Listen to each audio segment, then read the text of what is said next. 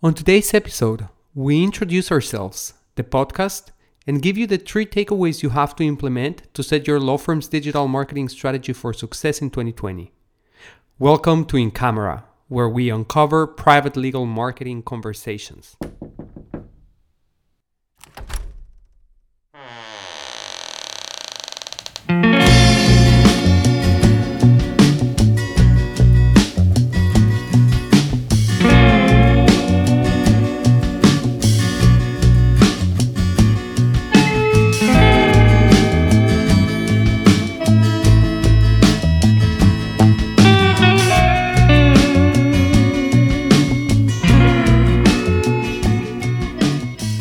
Hello and welcome to In Camera. This is your podcast for private legal marketing conversations. I'm here joined by Grace Montealegre. Grace, how are you today? Hi, Liel. Thank you for joining me and thank you for having me on today. Excellent. It's my pleasure being here. And so I'm Liel Levy, co-founder of Nanato Media. And I'm extremely excited of coming to this point, Grace. We've been talking about this podcast for quite some time. So why don't we explain or tell the listeners who are we and what are we trying to achieve with this podcast? Thank you so much, Leo. I'll say a little bit about myself. Again, my name is Grace Montealegre. I am the VP of Marketing and Operations for Persist Communications, as well as Jacobino and Lake, which is a law firm based out of Sayville, New York. And so I have a little bit of a unique background, about 20 years of legal marketing and marketing in general in multiple industries. So that's sort of why I came together with Liel and we decided we needed to have some kind of conversations that we have off the cuff on the norm. And I feel like other people need to have the same kind of conversations or at least be a party to our conversations. What do you think, Leo? I love that, Grace. And you know that I've always been a big advocate of having these open conversations, no bullshit conversations, right? About legal marketing. Like That's we've right. both been over the past 6, 8 months together at all kinds of shows, trade shows, conferences about legal marketing. And it's very easy to tell, right? Between who's there just to serve the Kool-Aid and kind of try to convince you on things and speeches that we all know not necessarily deliver or bring results. And so we wanted it to question all of those things and have more honest conversations about really why is it that we were marketing law firms and what are the strategies that really have an impact and enable growth. But before that, I would like to take just one moment to briefly introduce myself. In case you're wondering about the name and the accent, well, I was born and raised in Mexico City. My parents are Israeli. And throughout my life, I have lived in 7 different countries across 4 continents. Since I was a child, legal marketing has been very present in my life. And as a marketeer, I was involved in building one of the best known legal brands amongst US Hispanics. Most recently, I became the co founder of Nanato Media, a multicultural digital marketing agency based out of Austin, Texas. And we create and implement ambicultural marketing strategies for law firms that want to dominate their local Hispanic market. And with that being said, Grace, I think it's time for us to talk about In Camera and what is it that we are trying to achieve with this first episode and the first 9 episodes, right, that we outlined here. So, are you ready for that? I'm ready. Let's get going. I'm super Okay, excited. excellent. So, our first episode, uh, our first episode is going to be about, you guessed right, digital marketing, right? We've created a series of 9 episodes, and we're going to break them down in blocks of 3 episodes. Now, the first block it's going to be about marketing and lead generation, right? On building that tip of the iceberg that leads to keeping a law firm growing and busy. So on our first episode, we're going to be talking about digital marketing, and so let's get started with that. All right. And just to let everybody know, we are going to break down the digital marketing into some basics. So, a lot of you may have a lot of information and know a lot of things about digital marketing, but there's never been, I feel, and this is part of the reason we have this podcast, right, Leah, is to give you that private conversation, but it's really not that private. It can be found out there. there are basics and there are these things that we're going to help you with, right? Things like citations, Google My Business. We're going to discuss some information about websites, why you do them. And then we're going to end it with a little bit about paid digital marketing.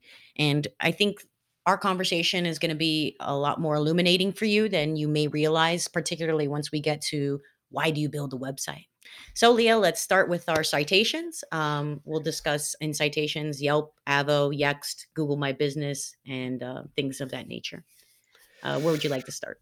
So going back to where we started this conversation, right? So we've been going to all of these conferences and we've sat down and listened to a lot of digital marketing experts about all kinds of ways and strategies to really capture an audience and grow.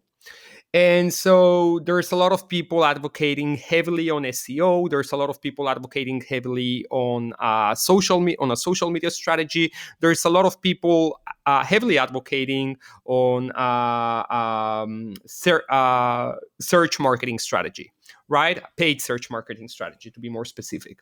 And we decided to really bring it, like, for the sake of giving people real value and giving them a takeaway that they can just, at the end of this episode, go to and work on it without having to necessarily hire anyone or pay nobody to apply it for their law firm.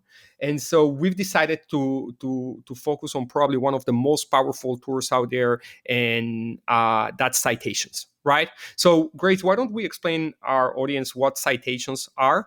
I think you've covered it all a little bit in the intro, but let's be very specific. What are citations and why do we need them? Okay. So, every single listing for every location business out there has citations. Citations is exactly how your company is listed in the web, essentially. You may have heard of the Yext. Yext is a service that will basically make your citations exactly the same across the web. Why is that important? Because if your address, as an example, says W as opposed to West in one place, and then in another it says W West Road RD and different things of that nature, then it's considered a different address according to the different citations that are possibly out there. So Yelp is another one, Avo is another, Google My Business is one of the most important, and we'll delve into that one specifically. But these are what citations are. Just so you know, that's the definition of a citation, and that is how you should think about them. You need to have the same exact address and information that is out there across the entire web, wherever you're cited. So absolutely, that's what citations are. And so as the member of a Yex partner agency, here's basically what. Uh, the reason why you want to have your business listed exactly and identically the same way across different directories, right? And so basically, Google likes to show listings that they believe are relevant for the search intent of the users, and that Google feels comfortable and confident showing us reliable businesses, right? And so, as we know, Google is all about algorithms. Google looks at the data and makes decisions based on how their algorithm interprets that data. And the way Google for local search reads citations is in a way that the more consistent information they find about a particular business across different directories, the more confident Google is going to feel about listing that business on potentially the local pack search results. And as you and I know very well, showing up now on the local pack organically is potentially more powerful than showing on the first page of organic search results on position number 8 or 6, right? Because people are pretty much having access to that information on the top of the screen. And so citations are a big and important step towards opening the way for your law firm to get to show on that local pack, right? So when you, like, for going back to what you were saying about Yext. So when you go and look at which are the directories that Yext is going to list your business in, right? It's going to be 75 primary directories that that Google considers important for local search. And so you'll find a lot of stuff that you're going to question yourself and say, do I really need to be listed in MapQuest? Do I really need to be listed in yippee.com? Probably you're not currently generating clients from there, and you probably won't. However, Google does care about you having a listing in those businesses, in those pages, in those directories. And so for that reason alone is that it's worth working on these citations. And you can do this manually, or you can do this through a paid platform such as Yext, Moz, or whichever other platform you decide to use for this purpose. What do you think? I agree. And citations are so super important. And that really, I feel like you gave a very good explanation and definition of citations. And I feel like that will lead us directly into Google My Business. Why? Because yes, you can do it yourself, or you can pay a service like Yext, which would probably be the easiest for you to do. Once you have that done, this is something you can do on your own. It doesn't have to be through a paid agency. But if you have an agency that you're working with, make sure that that's part of the requirement or request, that your citations are definitely the same across. And then you move into Google My Business. Why is that? Well, because that is probably one of the most important citations there are out there, right? And that I, includes I would say, Grace, I would say with all confidence, Google My Business is the most important citation. good. I'm I glad would we even agree. I would even challenge the notion that maybe your Google My Business listing is more important than your website. And so that's a challenge out there. I'd love to hear from a listener who disagrees on this and their argument. But for the average Joe law firm, their Google My Business is probably going to be more effective than their website in building awareness and driving business. I'm so sorry that I interrupted you there, but I feel so strongly about this that I felt it was worth mentioning it No, out. definitely. You're 100% right. And you know how many times I've told people, I've been being in marketing for so long. That's one thing I've always gone back to. A physical location, particularly as a law firm, once it's on Google My Business and it's been confirmed with the card that you're supposed to get, we'll talk a little more about that once we talk specifically about Google My Business and things you should do on there. Once you get that card and it's approved by Google that this is a real location, you have so many opportunities for marketing in the local area that you won't have until you have a Google My Business listing that is confirmed. So it's super important. It's important on every level. And I think we're going to talk probably more about Google My Business than anything else, even about than the websites and paid digital marketing, like you said, because Google My Business, you can even have a website on Google My Business that will be free. So if you created a website through Google My Business, guess what? Now it's connected to Google My Business, and it's definitely more important than your website anyway. You're absolutely right. So, how do you open a Google My Business account? Well, very simply, you go and register your business. You first of all, you have to have a Gmail account. So, hopefully, your law firm email host is Gmail. But even if it's not, you can just open up a Gmail account for your business and then go ahead and list your business with Google. And as you very rightly said, Google will then want to verify that you're actually in that location by sending a snail mail confirmation letter, which you'll then go back to the platform and confirm through a PIN code. Now, that's easy. There's tons of tutorials on YouTube as to how to open up a Google My Business account. So we're not going to really spend more time talking about that. Just go and check it out. And so once your Google My Business account is open, what are important steps that you should take to ensure that you have a decent Google My Business listing? As he said, it's super easy to set one up once it's confirmed and everything. And Google My Business will actually take you through a step-by-step tutorial once you've set up the Google My Business account, and it will show you what you should be doing. I'll list a couple of those. Um, First and foremost, you should be taking pictures of the inside of your firm, of the outside of your firm. You should be posting those pictures through Google My Business. Secondly, you should be writing posts and or blog posts and posting those through Google My Business, as well as I'd say there's a couple of other things you can do in terms of adding events. If you have any community events, you can add, literally use it as if it was a website and or a social media platform, because that is exactly what it is. It is a combination of multiple types of media in one. And since it's served up by Google, Google is going to be looking at you as the most relevant. Liel, do you have any specific I things that think you you've think I covered should them add? all, Grace, but it's all about really just meeting the basics, right? Have your accurate, and this goes back to just general citation building, but list your opening hours, make sure that you're updating the days that you are going to be closed, right? Google cares about these things, right? The more information and updates that Google sees that you're making on your Google My Business, as you said, either by posting questions and answers or articles or posts, the more Google feels confident about knowing that, hey, these guys are there, they're active. So we should probably pay more attention to them than to this other guy that opened up their Google My Business page, but hasn't made any changes on it for the past 4 years, right? And so the more activity Google sees that you're having on your Google My Business page, the more confident it's going to be about feel about your business.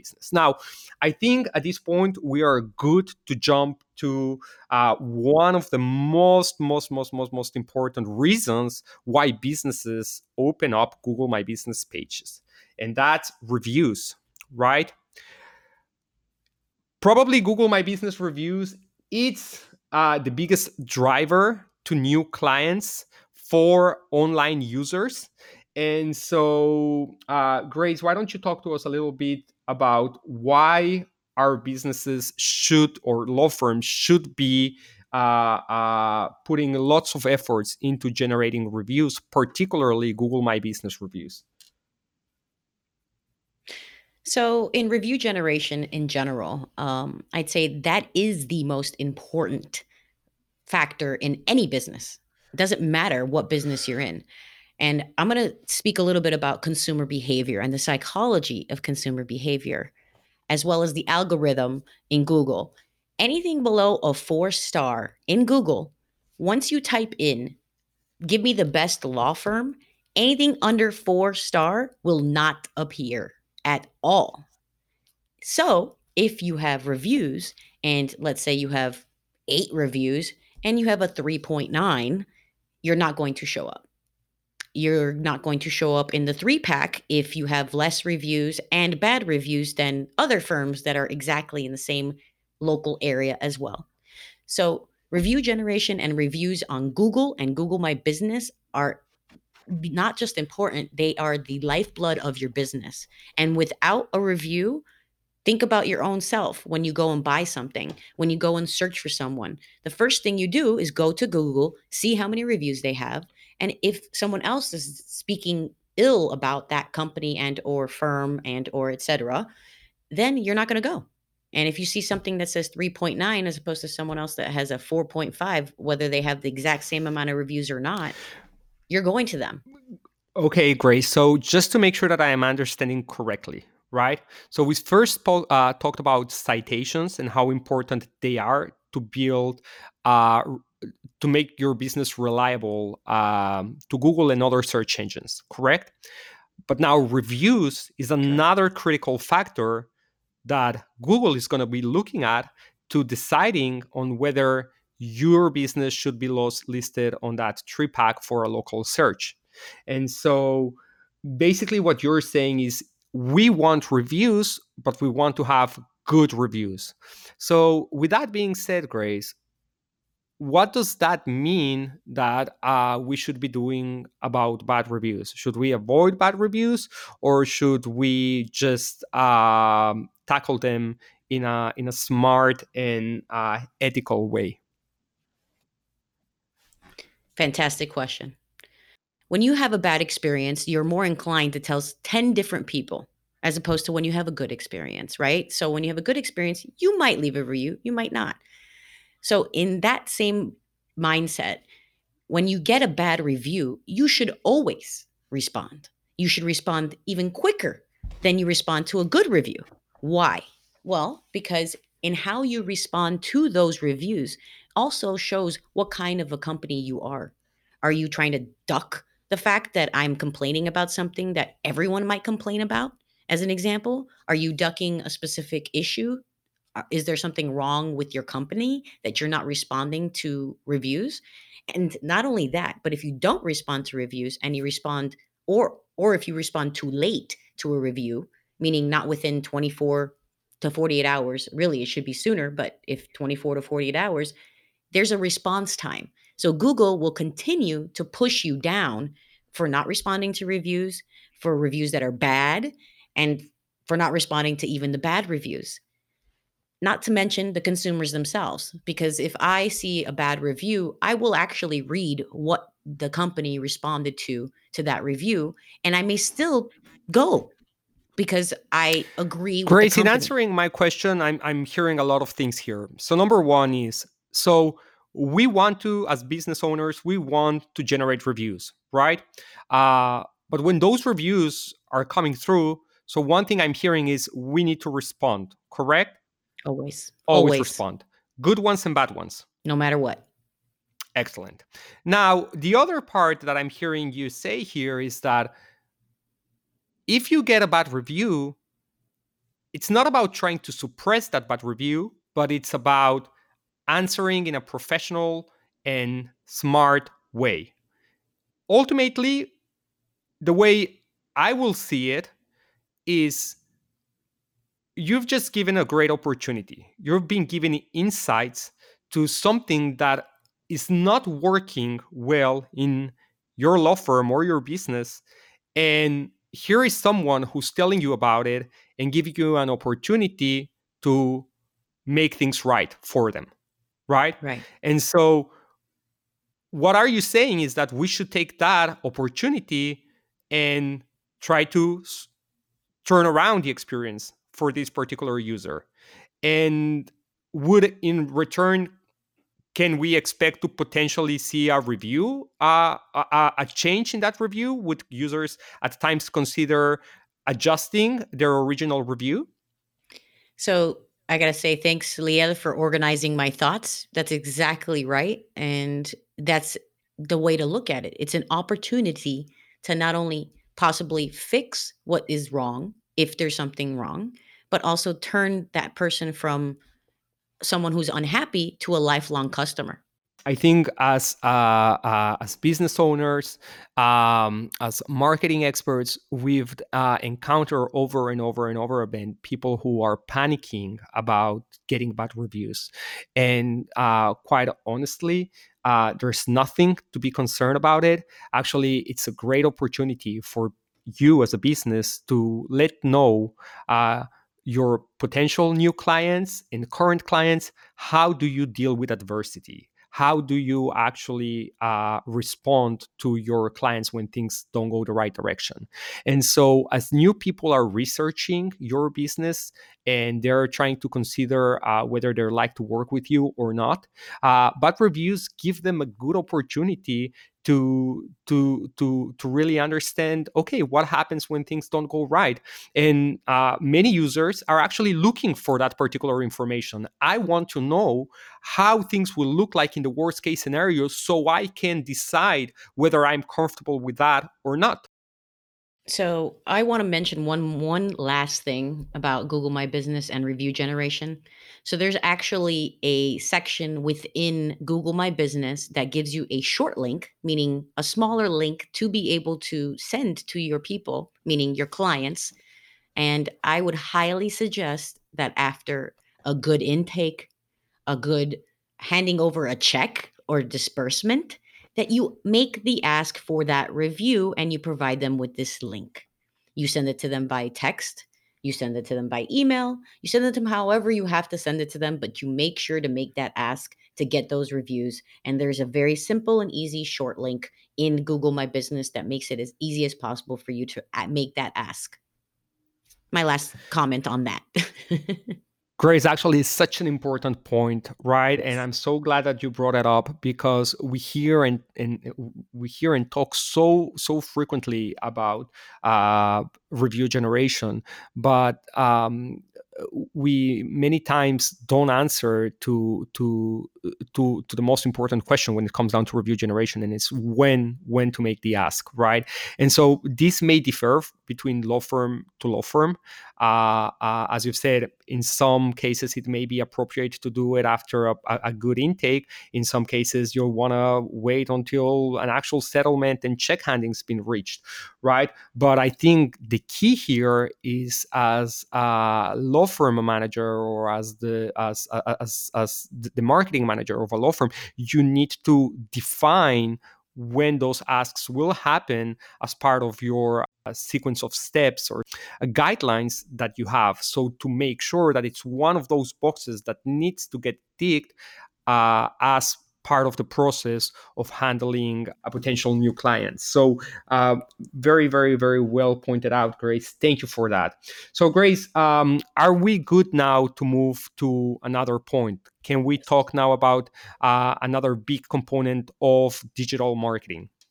Yes. So let's move on to the websites. And in websites, we're not going to discuss specifically how to build a website or anything of that nature. What we're going to talk about is how important is a website? Why do you build a website? And who are we building this website for?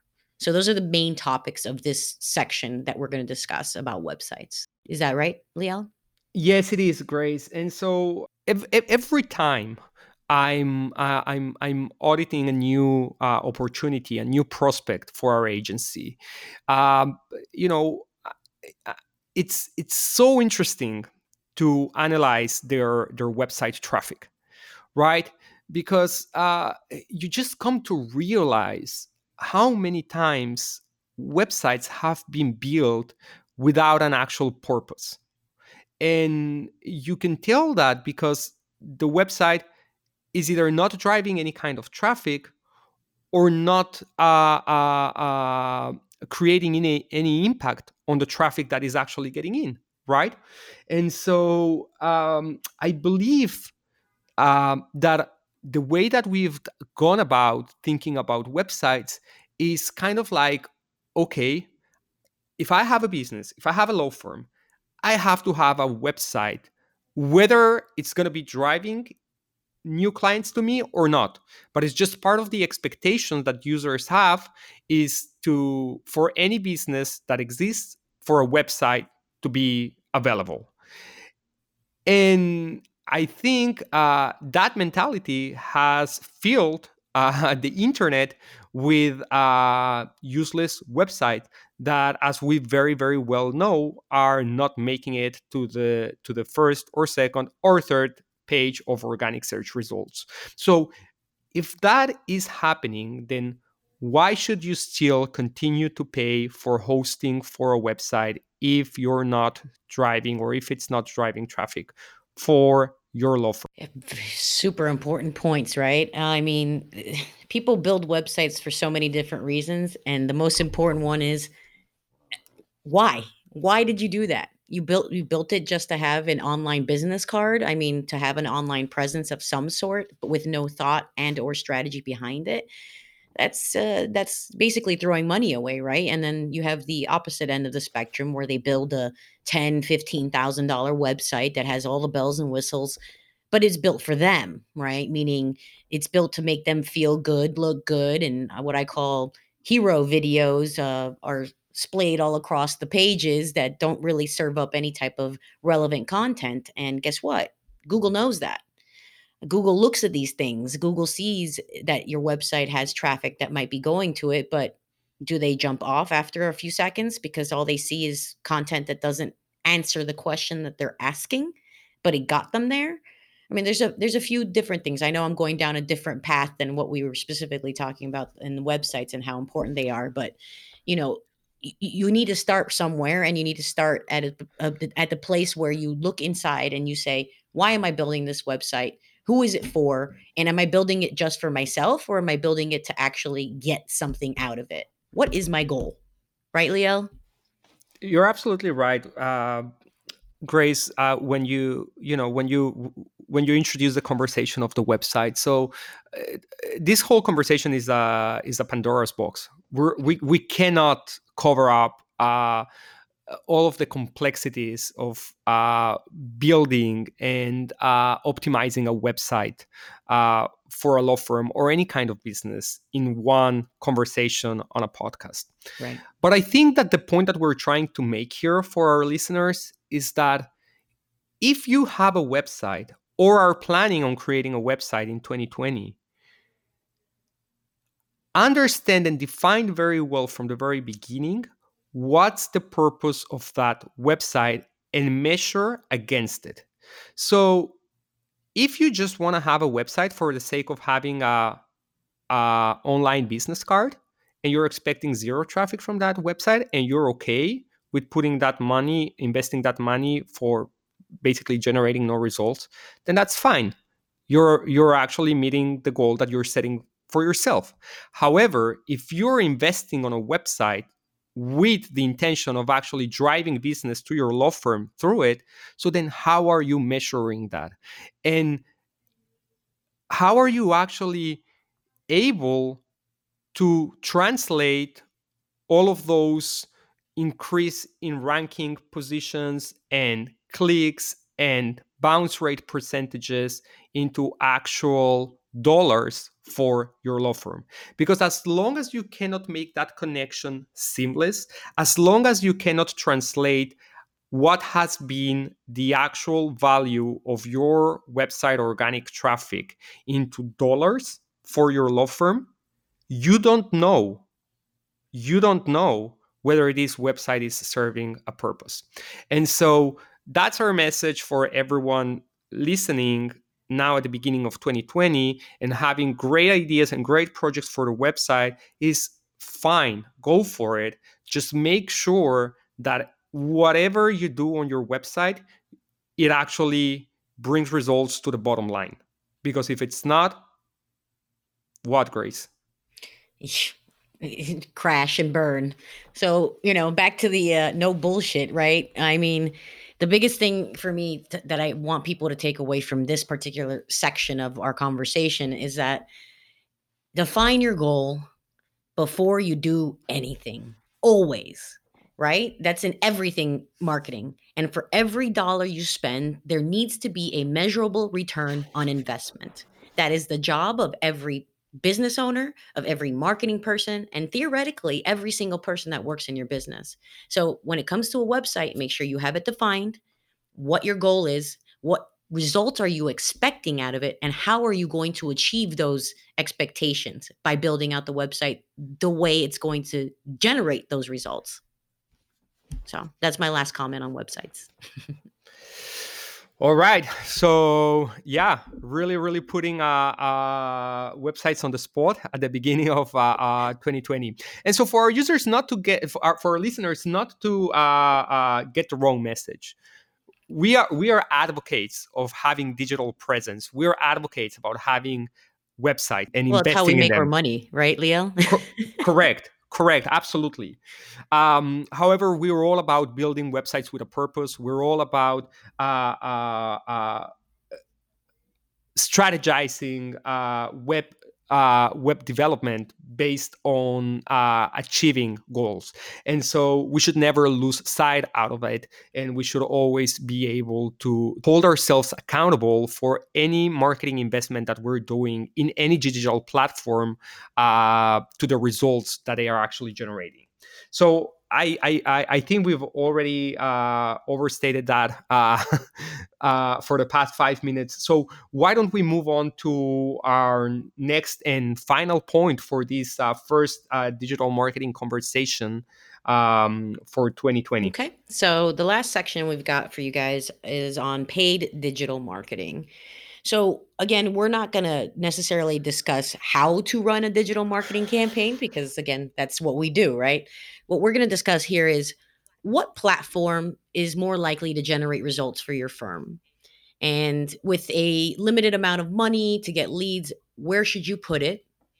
And we will also discuss at the very end of everything the key takeaways for each of these sections, but also specifically on paid digital, because we know you're spending a lot of money on something. You want to know ABC. So that's what we're going to discuss. That's absolutely right, Grace. So Paid digital marketing, again, we couldn't have chosen more complex conversations to have in one single episode. However, I think you cannot talk about digital marketing without touching on these three major points that we're trying to cover here.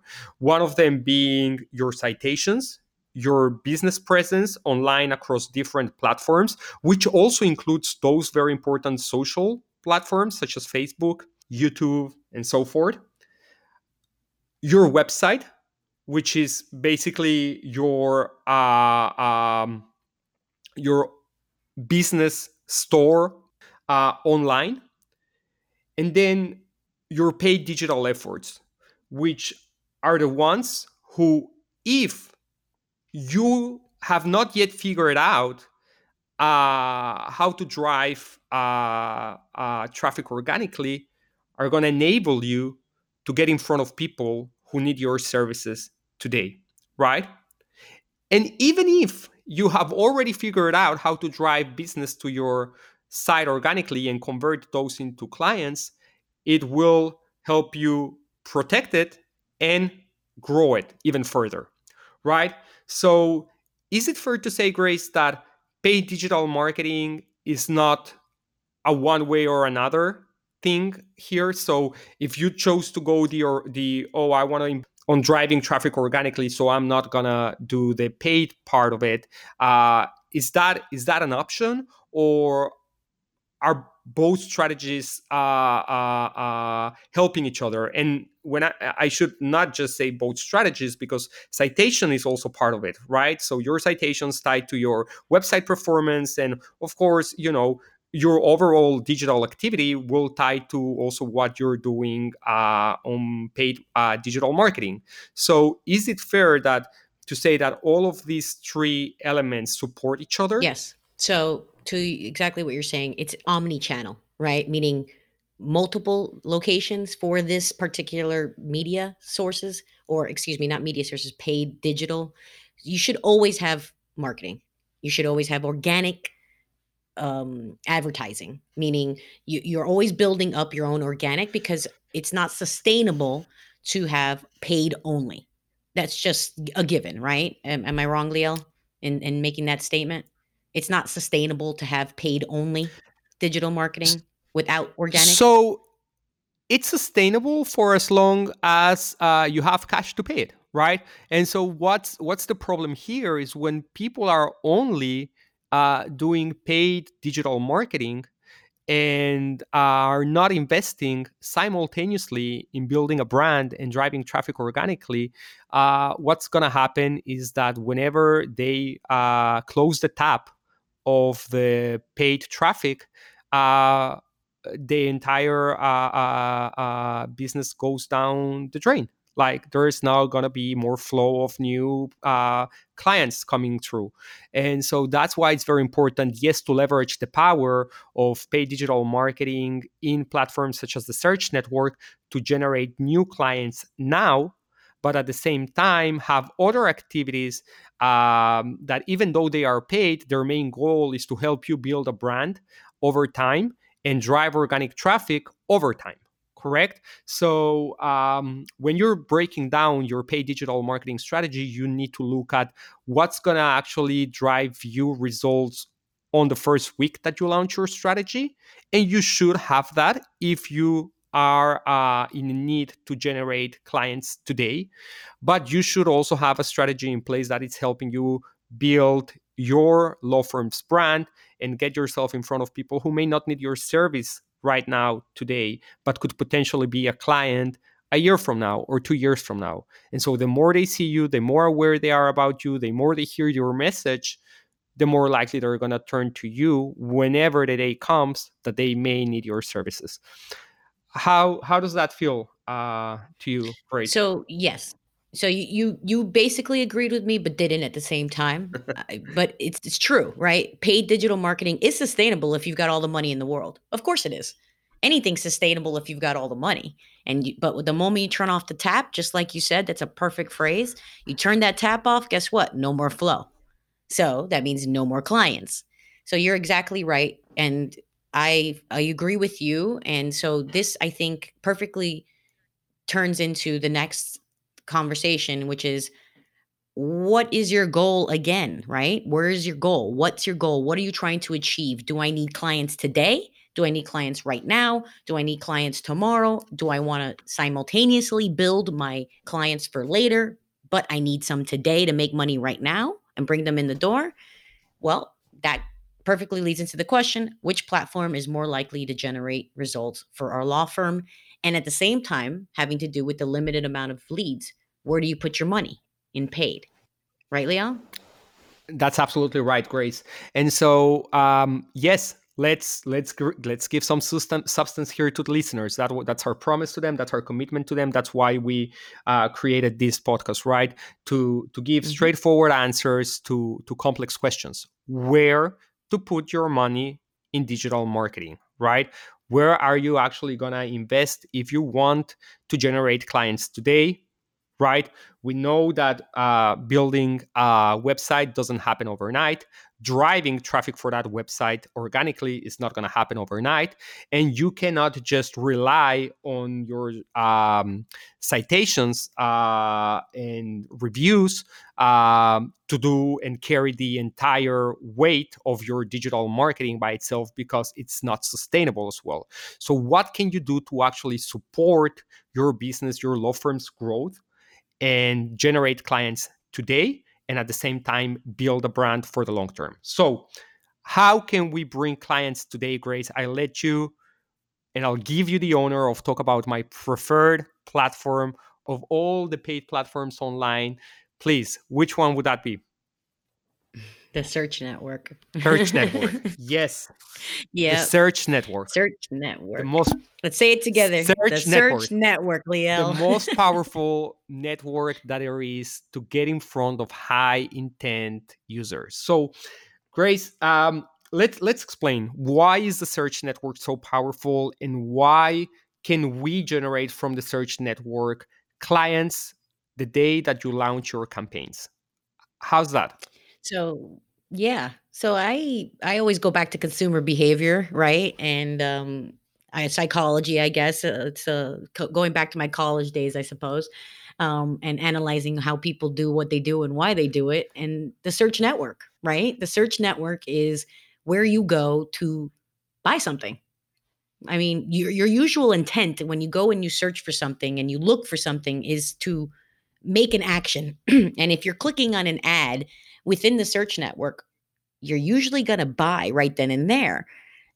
So that's just at the very high level. I'm going to let Liel talk more specifically because I know how much he loves talking about the search network.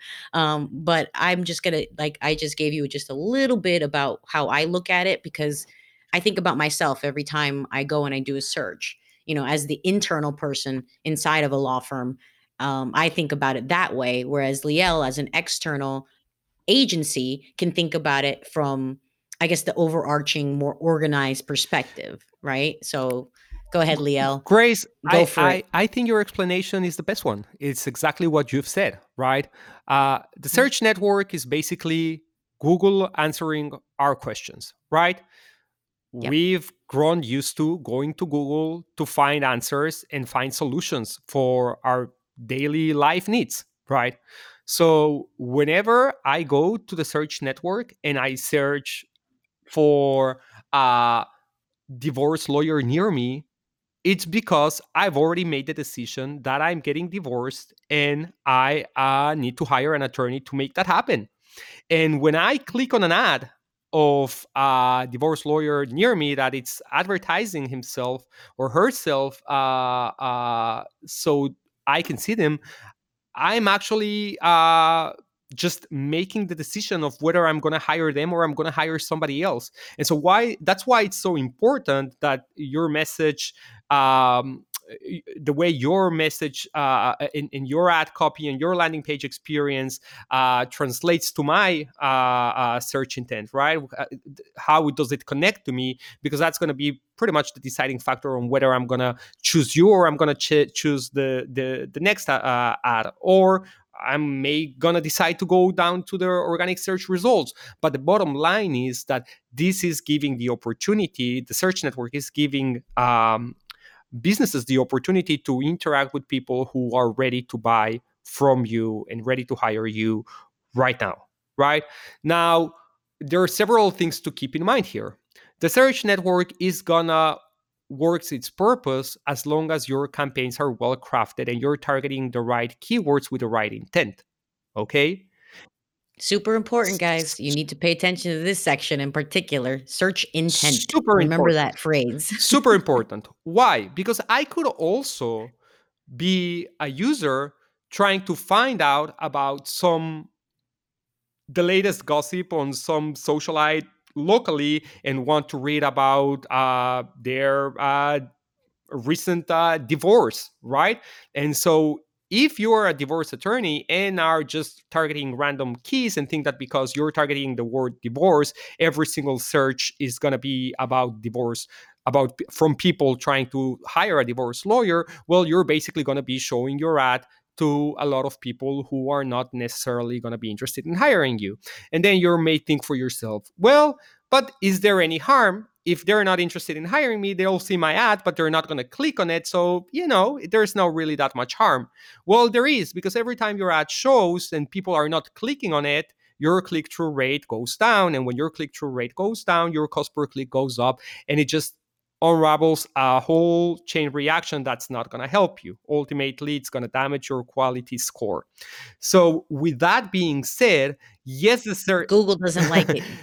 the search network is extremely powerful, but you need to do it right. In order to fully leverage, you need to know how to build a campaign, how to craft a converting message, and then where to send your users when they're clicking on your ad, right? And so I think, trying to explain the entire process of building an effective search network strategy on 5 minutes in a podcast episode is not really going to do anyone a favor. However, for those who are starting to think about investing on digital marketing, here's what you need to know. Search network is the one network that's going to get you in front of high intent users that are likely to convert and turn into paid clients, providing that they meet the requirements that you need for them to become a client, right? So that's the one thing you need to know. So if that's what you want and that's what you need now, then go and hire someone who can help you build this kind of effective strategy so you can see results. But ultimately, Grace, and we're going to go back to what we were talking about when we were having the website conversation, is it all needs to tie down to results and to revenues, right? If you cannot attribute your ad spend every single month to revenues that actually were generated or that are forecasted to be generated for your law firm due to the ads that you run, then there's no point. There's no point on doing these kind of strategies, not a search network strategy. Okay, now, so we're talking so much about search network, but are there any other platforms on paid digital marketing that we should be aware of? And if yes, Grace, why would we use those platforms and those kind of strategies if it's only the search network, the one that's going to get us clients here and today? So back to pretty much at the beginning, right? We're talking about building your brand and brand awareness. So these different phases or the life cycle, I'd say, of a client, right? As they first get to know, there's a three-part, right? It's called know, like, trust. They have to get to know you. That's brand awareness. They need to like you. That's generally consideration. And then they need to trust you for them to buy from you. And that's usually the trust is the point where it's usually purchase intent at that point, right? And so there are different styles and different places that you can put and different types of goals for the ads that you set up in all of these different places. And that's what you need to have in mind when you are doing this. So there are different places, as Liel just mentioned, and that would be display. And display is where you build a brand awareness and you get them to kind of consider you and really get to know you a little bit more before they want to buy. And why is that important? So, this is important because at that point is when, at a later time, they will come back to you, or they might come back to you. If it's good content, you've served them up proper content, proper information, you answered a question, you took care of something for them in that, what I call and what's been called micro moment, that's when you can possibly capture them for a later date when they do decide to need a lawyer, or when they do decide at that point. So that's display, right? So let me confirm that I understood correctly what you're saying here. So what you're saying, Grace, is that people don't necessarily convert immediately, right? They interact and have multiple touch points with a brand in order to reach the point of conversion, right? So it may happen, and we see that a lot in the search network, particularly, that users see an ad, the message of the ad speaks to their search intent, and they either call directly from the ad or they go into the landing page, which further reassures them, and they convert from there, right? They send their contact details to the law firm, or they start a phone call, and so now they're officially turned into screening or some sort of appointment for the law firm. But that's not always the case. Sometimes what I'm hearing is that I can find your ad in the search network, I can click on it, I can read the content that's on your landing page or on your website, but then for whatever reason decide that I'm not quite ready to convert and just continue and go on with my day and with my research. However, what you're saying that the display network is going to do is that whenever I go to another website, or the moment that I go to another platform such as Facebook, when you're advertising on the display network or when you're advertising on Facebook, you're now also opening up yourself to the opportunity of reminding me about your brand and about your message as I'm navigating through these other platforms or in these other pages. Is that correct? Exactly right. So again, back to myself, right? As a consumer, think about when the last time you shopped for a pair of shoes, as an example, and all of a sudden you didn't buy the shoes. But even if you did buy the shoes, you're getting followed around by ads for that particular pair of shoes, or a million different kinds of shoes, as you go from Facebook to even parenting.com, if that's something that they is part of the display network and that they are putting ads on there as well. So it's retargeting, and that's exactly right. That's what I'm saying, so that you continuously remind them and you essentially stay top of mind as much as possible for those who didn't convert immediately but will and hopefully possibly do convert down the road. So, Grace, I think retargeting is such a powerful strategy to implement.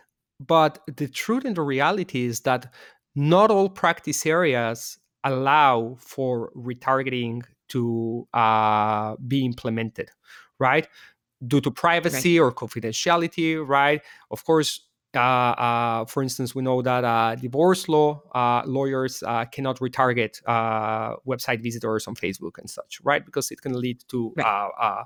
uh, other problems. So, are there any other ways that you can use display advertising or Facebook advertising to put your message in front of an audience that could be interested in what is it that you have to do or say? So yes, you're right. Retargeting is the wrong term to use for what we're discussing exactly here also. So it's more, when I say retargeting, I was thinking more of a different definition, but the actual definition is what Liel is saying. It is that you are literally retargeting a list that you have already, and you're not allowed to do that. So, what I'm saying is mostly looking at a demographic or in an area and showing them what you have to offer, not necessarily specifically hitting people up that are in your list. So that's what I meant by retargeting. So I apologize, and that's thank you for defining that, Liel, because that's exactly right. It's not the proper term, but the right term, and in the display network would be, as an example, if you're on parenting.com and you have a practice area that handles childcare negligence, as an example, that's somewhere you might want to be, because people will then on the display network find that and see them and see you on that display network ad. I love Correct? that, Grace. So basically, what you're saying is that you can actually use the display network in many different ways to put yourself in front of an audience that may be interested in your services.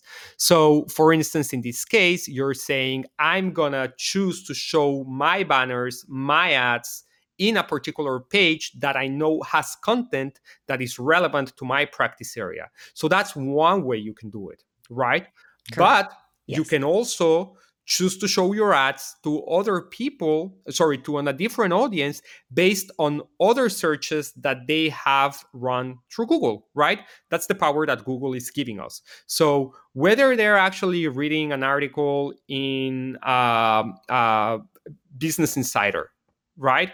Uh, they can actually see an ad from your law firm based on something that they search earlier in the week in Google that relates to your practice area. Furthermore, we can actually create audiences based on other behavior patterns. Like, for instance, if you're a personal injury attorney and you want to show your ads to people who've been to a body shop anytime within the last 30 days, you can actually do that. You can actually tell Google, hey, Google, I want my ads to be seen by anyone who has searched on Google Maps for a body shop and have been at the body shop over the past 30 days. And Google will create this audience. And no matter which websites or pages they're actually visiting, as long as they're part of the 2 million sites that the Google Partner Network has under their umbrella, they're going to see your ads, right? And so it doesn't mean that every single person that's going to see your ad that's been to a body shop is going to be interested in your services. But guess what? Maybe some of them will. And maybe they'll click on it. And maybe they won't convert. But then they'll see you again when they'll go to another page. And then they'll see you again if you also have Facebook Pixel on your. So, not to mean to interrupt you, Yeah, Leo. I know you're in a good flow, but I think it's super, super important to emphasize what you just said, sure. because that's exactly right. If you post and you have something on, it starts with the goal and your strategy and making sure you define what you're trying to achieve. But exactly what you said about displaying and showing on a car body shop, or going towards an audience that just went through a body shop, they are very likely were in some sort of an accident. So these are very small things, but they're so important to remember and important to think about. So that's why we kept talking about goals, and we kept talking about strategies, and we keep talking about, you know, display network, and, you know, search network, and, you know, it is, these guys, we are law firms, right? These are lawyers, so we have to be super careful about how we target people. There's no personally identifiable information allowed, so you have to think outside the box a little bit. Like Liel just said, that was awesome. Like, that's something that I would, you know, I would definitely do as a law firm. I would target body shops. Why not?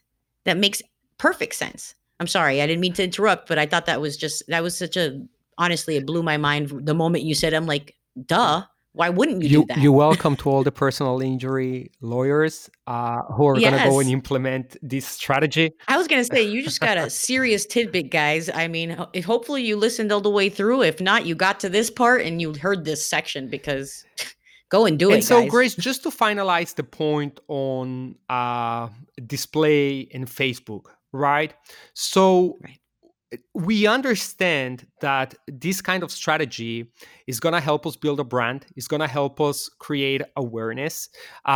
It's going to help us put our message in front of people of an audience that are likely to be interested in our services, but not necessarily immediately. So, does that mean, Grace, that we should be flexible about measuring results generated from these kind of networks, or we should still hold accountable our uh, investment to actual generate results?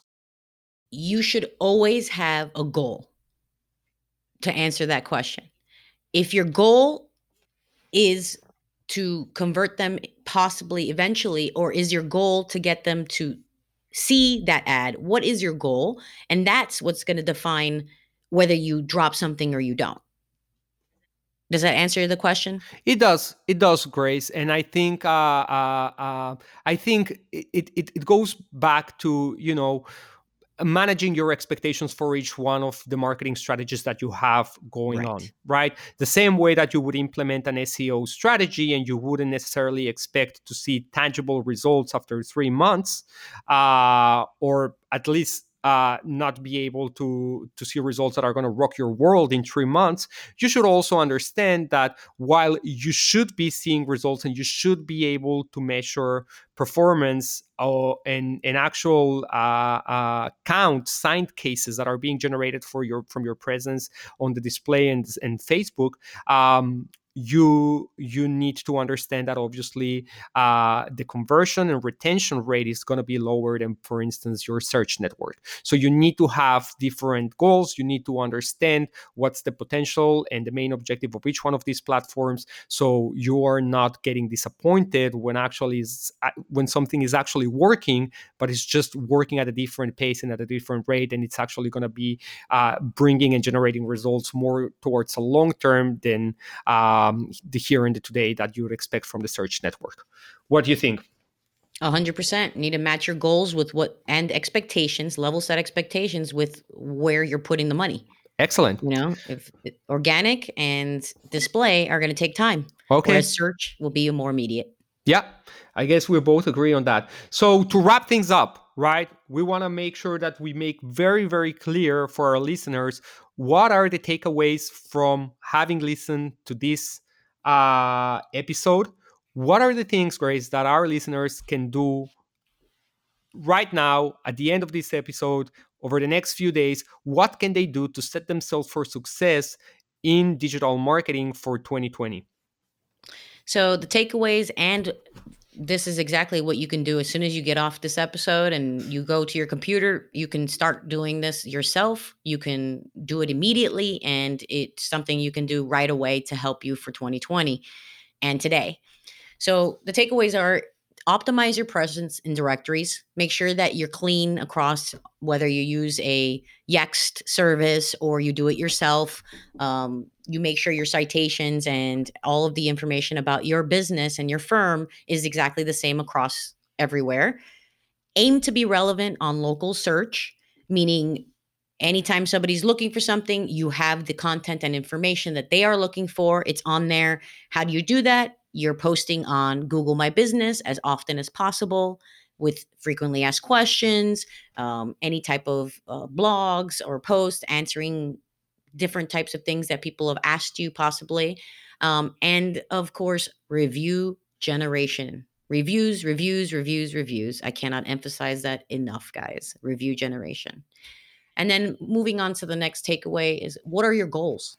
And that honestly is for your website and paid digital marketing. Define your goals, figure out what you're supposed to be doing, and decide exactly how to put the money and where you're going to put the money, depending on those goals that you've set for yourself.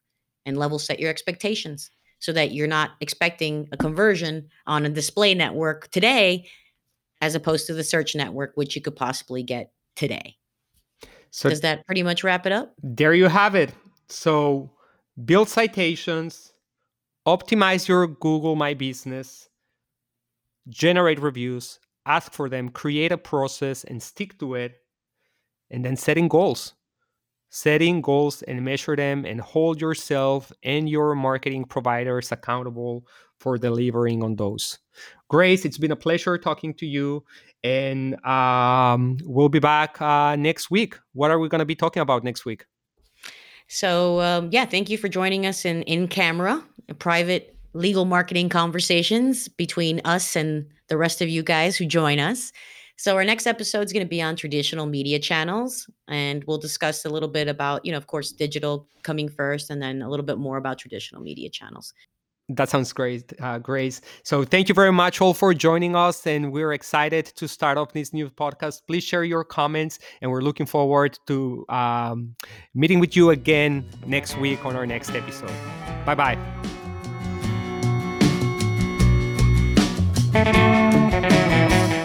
If you like our show, make sure you subscribe, tell your coworkers, leave us a review, and send us your questions at ask@incamerapodcast.com. We'll see you next week.